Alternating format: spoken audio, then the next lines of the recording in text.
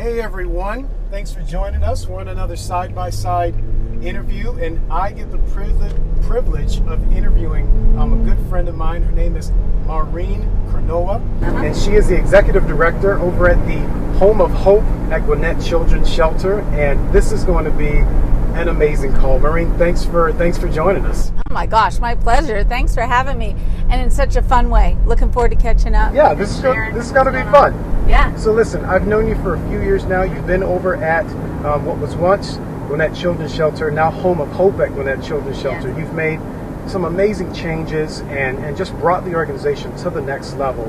Yeah. And can I tell you a little about that? Sure. For those people out there watching who don't know what we do? Fill us in on what that is and what it is that you guys, what the new mission is. So 3 years ago, I was brought on board to repurpose that wonderful campus, and that included for me severing ties with the state of Georgia and going completely private. We used to be a holding facility, if you will, for kids coming out of DFACS and DJJ till their caseworkers could find placement for them. Right.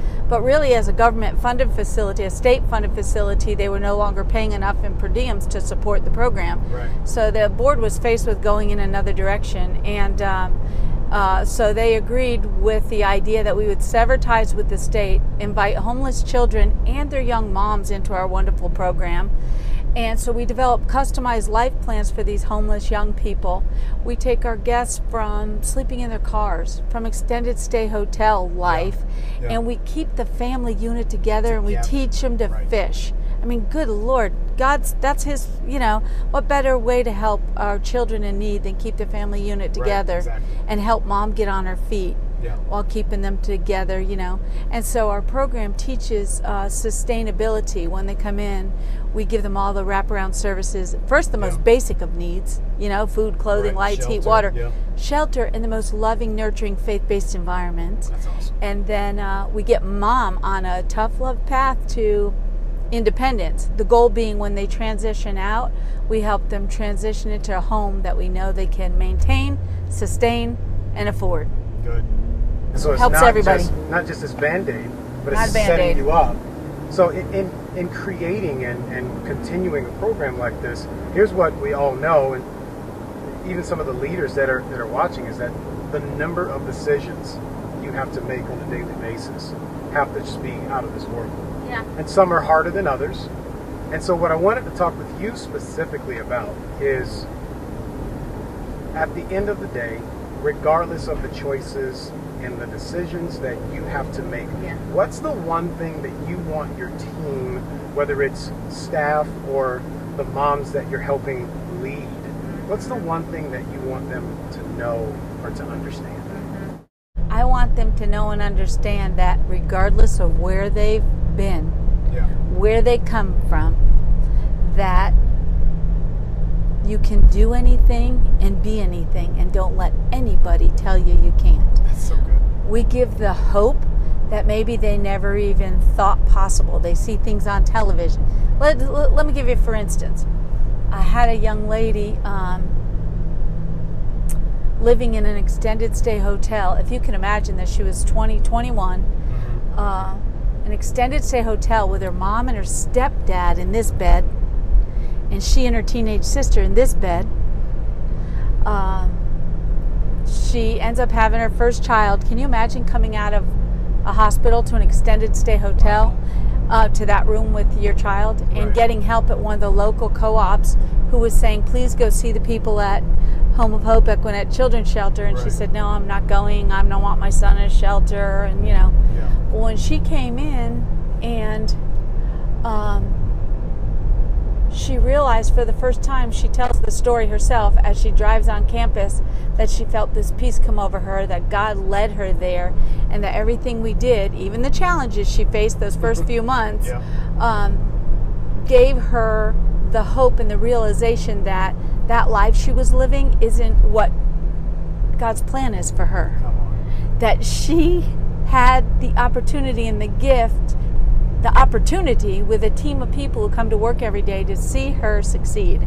Her success is our success. And the hope that we gave her, the first few months is challenges, because sometimes young people coming out of a generational poverty mindset think, why are these people doing all this stuff for me every day? What do they want? You know, but usually month 3 or 4, they have the epiphany. This team loves me. They're giving me the support I've never had before, and I'm going to make it.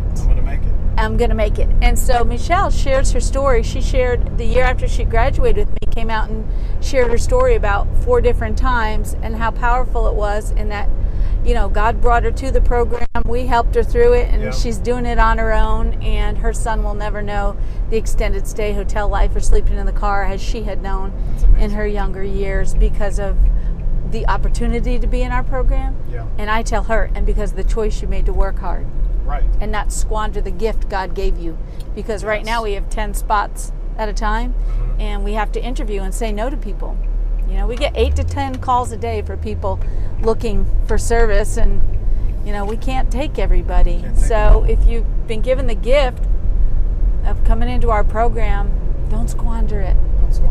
This is the hope you've been looking for and the chance. And it's all God led, so it's cool. It's cool stuff. At the end of the day, no matter what the choices are, we're giving opportunities. You're giving opportunities to people that they wouldn't have. Change their lives. If you're sick and tired of living, if you're sick and tired of being sick and tired of the way you're living, and you're ready to work hard, we're going to help you get there. You know, what we don't do is allow people to come in and just live. We're here to help you help yourself. And we can't want it more for you than you want it for yourself. But with the opportunity that God's given us on that beautiful campus, and the supporters, from our business partners to our civic organizations to our church family partners, giving us the opportunity to help these young people and these wonderful children to have a normal life while mom gets back on her feet. The school bus comes to our gate, they do homework, they have snacks, we do playtime, they garden, they learn about, you know, it's just an opportunity that's God-led and God-driven. And that's really good. So I forgot where I was going with that, actually, but that happens at my age. Is okay. It's all good stuff. Well, just based on what you're saying, you know, I can see where it's helping families coming in and reestablishing their lives. The other side of this is you've got a staff that gets up every day to help and support another family. For what it's worth, sometimes strangers. They're walking in the door and they're helping strangers. How do you keep them engaged when you're asking them to pour out and give out so much? Well, that's really easy because of the team we have. Everybody who works at Home of Hope Equinet Children's Shelter believes wholeheartedly in our mission. And so the fact that we get to step into the daily lives of our young ladies and our kids, I mean, it's easy. When you get a child coming home and running down the hall showing you what he made that day at school, or he shows you his grade on his paper that he did, I mean, we are part of their lives. So the teams, you know, they're self-starters anyway. They're excited to be there and help. And we also talk as a group because we remind each other that we're implementing lasting change. You are. As you said earlier, we're not a Band-Aid agency. You know, there's needs out there where someone needs their light bill paid or groceries on the table, but you're assisting, but you're not changing lives there. This program is changing lives. We're ending the cycle of homelessness for 2 generations at one time. That's a powerful statement. It is. The young lady who chooses to work our program gets accepted and works hard in it, and her children coming up after her will not know the extended stay hotel or sleeping in their car life because of the choices she made. I gotta tell you this story, you guys. Oh gosh. We had a young lady who graduated out maybe right before the holidays this past year, and I can share her story because she comes and speaks with me now. And she has a 5-year-old daughter, and through a breakup of her relationship, she was kind of left with nothing, took what money she had to get an apartment she could afford, and ended up in a not so great neighborhood. And at Easter, the year before last, they had a busy Easter Sunday at church and stuff. And when they came in at night, the baby was 4 at that time, and she fell asleep at the end of Mom's bed while Mom was folding laundry. Well, the neighborhood gunfight erupted, and bullets came through her apartment wall. And I have the news footage, which I shared the last time she spoke with me, telling her story, showing the bullets and the news clipping where they interviewed her, where she packed up all her stuff and left, and now she's really homeless, no money, couldn't get her security deposit back. Right. And she met a gentleman who said, oh, I'll give you a job in, this part of Georgia, come over here to Georgia, and he put her in a hotel. And then this person, we'll call him Mr. Joe, did not have the best of intentions when she got here, and she found herself, now he wouldn't pay the hotel unless she did certain, it was just the story that we all hear horrible things about. And here she is with this beautiful little girl and not trying to figure out how she was going to make it. So she got out of that situation and was here in Gwinnett County and sleeping in her car. She had a leftover LA Fitness membership that hadn't expired. So she would sleep wherever she could in the car and just make it an adventure for the little one. She'd go into the gym in early morning and pretended she worked out and got the baby cleaned up in the bathroom there and used that. And she would go to the food court at the mall to get samples. And with what money she had, she'd buy packets of grits, the instant grits. Yeah. And McDonald's would give her cups of hot water. And after a while, they knew who she was, and they would just give them to her. Right. And she'd make the mix and eat grits. And she said, Maureen, there was a time where I had $1 and I bought some cheese slices. And the baby was so excited. She was like, Mommy, look, there's cheese on my grits. And she said, it cost me 25 cents to make my daughter happy, and we're sleeping in the car. Right. And she said, I went to Gwinnett County to ask for help, through like food stamps and things like that. And they needed an address. And when she hemmed and hawed, the lady knew.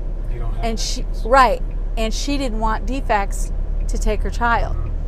So as she shares her own story, she said she started calling around, and she didn't want to lose her daughter to foster care. Her daughter's her world. Right. And this young woman is beautiful, smart, articulate, and when she called the shelter, she got in for an interview right away. And when she met with our director of operations, she said to Miss Renita, do you promise you'll give her back? She didn't realize that our program, she was going to drop her off while she got on her feet. Would we take good care of her? And do we promise we'd give her back? And Renita said pretty early on, what are you talking about? This program is for both of you. You both stay here, and you both, and she, oh my gosh, this just makes me cry. And she lost it. She was like, I knew God took me there. I knew I was going to be safe, and I was going to be able to do it. Let me tell you something. She was a rock star in our program. She felt the gift.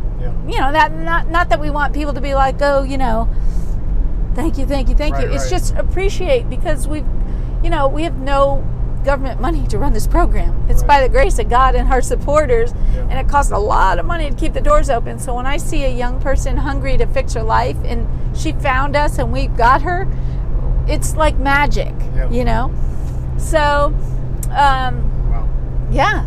So her story, she graduated out and working full time, and she'll be speaking with me at a gala on August 19th in front of 700 people, sharing her journey of how she came to us. And, What a story. And it's stories like that you get to see day in and day out. Not all of them always make it to that, level of success, but they all have their own version of success. How do you keep going when you're not hearing those kinds of stories? Like where do you pull the gusto when those are far and few in between? How do you do it? You know exactly what I do?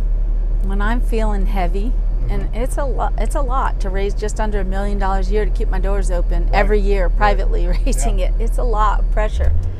But something will happen, a sign will come across, and I will be like, oh, I hear you, Lord. And I get this thing when the noise, the white noise running through your head at night before you drift off to sleep, the random rambling thoughts, and it feels heavy to me. I just get this, just teach him to fish. Just teach him to fish. Well, one of our logo is got a nest in it, and it almost looks like a little heart inside the nest. Yeah. And the nest is a perfect metaphor for Home of Hope, because though masterfully built, it's a temporary dwelling where fledglings learn how to fly before they leave the nest. So it's a perfect metaphor. Yeah. So here's where God comes in, and I draw some strength from. I came in my office. I was having a rough week. It was a Tuesday morning. Turned the corner by my parking space, and in the grass, not under a tree, outside the front door, is a nest. Sitting there in the grass. Sitting on the ground. And I picked it up, and it sits in my office right now, just that little nest. Yeah. And the other thing I do is, if I'm sitting there at my desk, I'm like, ugh, and it just feels heavy. Yeah. I radio, house staff to Maureen, please, and whoever's in there, and I say, anybody home in house one, back from school yet? Anybody there? And I call it a kid fix. Yes. And I stop what I'm doing, and I go to the house, and I sit on the couch, and I read a book, lay on the floor on your stomach, play in a couple games, and I get my little bruised ego or wounded soul. I'm like, that's why I do what I do. Back at it. Wow. And that's, yeah. So has the staff ever caught you doing a kid fix? Oh, yeah, all the time. Are you kidding? They're like, where's Maureen? She's up at house one. Yeah, but, you know, that's okay. And I stay connected on purpose because that's part of what makes me a good executive director. I have an open door policy. The kids know me. If we walked into one of the houses now and they were there, they'd run and jump in my arms. So wait a minute now. So you're not just saying the staff has the open door policy. The children. And the moms in our program. Sure do. I've never heard anything do. like that. That's really good. I'm the rule breaker sometimes. Yeah. It'll be like they'll come in, and mom's in a meeting with her, our social worker, our director of operations, going over her weekly case management, and the kids are watching cartoons in the lobby. I'm like, come on, let's go to the toy room and pick a prize. Come on, let's go see if we can find a snack in the kitchen. Wow. You know? So let's go look at bugs in the garden. So you're not just connecting with the donors. You're not just connecting with the organizations that support. You're not just connecting with the staff, but they're not clients. This is family. These are our guests. We call them guests. These are your guests. That's what we call them, guests. We refer to everybody in our program as a guest. As a guest. It's our privilege to have them on our campus. You know, we have them for a short while, but we touch their lives forever. And this I know. It's true. This I know. So if someone wants to connect with Home of Hope, whether it be in just any capacity, what's the best way to do that? Sure. First, I would tell you, pick up the phone and give us a call. 770, what's my phone number? 770-546-8770. And reach us on the web at homeofhopegcs.org. Sign up to volunteer. We have volunteers come in to help our kids with Kids Club when mom goes to life skills training. We have volunteers take the kids out and play, do crafts, arts and crafts. We have volunteers help us with weekend meals delivered to on campus. Gosh, there's so many ways. Come on in and help us with landscaping and different projects around.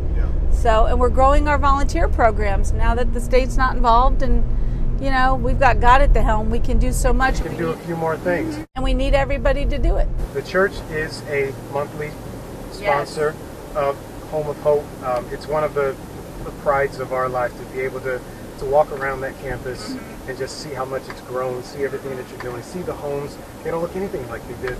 They don't look like shelter, 4 that's years for sure. ago. They don't look like shelter. These are homes. So I would encourage anyone that's looking to connect. This is a place where you're going to see the fruit of what you're doing. Maureen, thank you. Thank you for speaking with us. This was fun. God bless. This was fun. It was good fun. For everyone, I hope something that Maureen has said helps you and helps you as you are leading his leaders. Thanks, everyone. Thank you.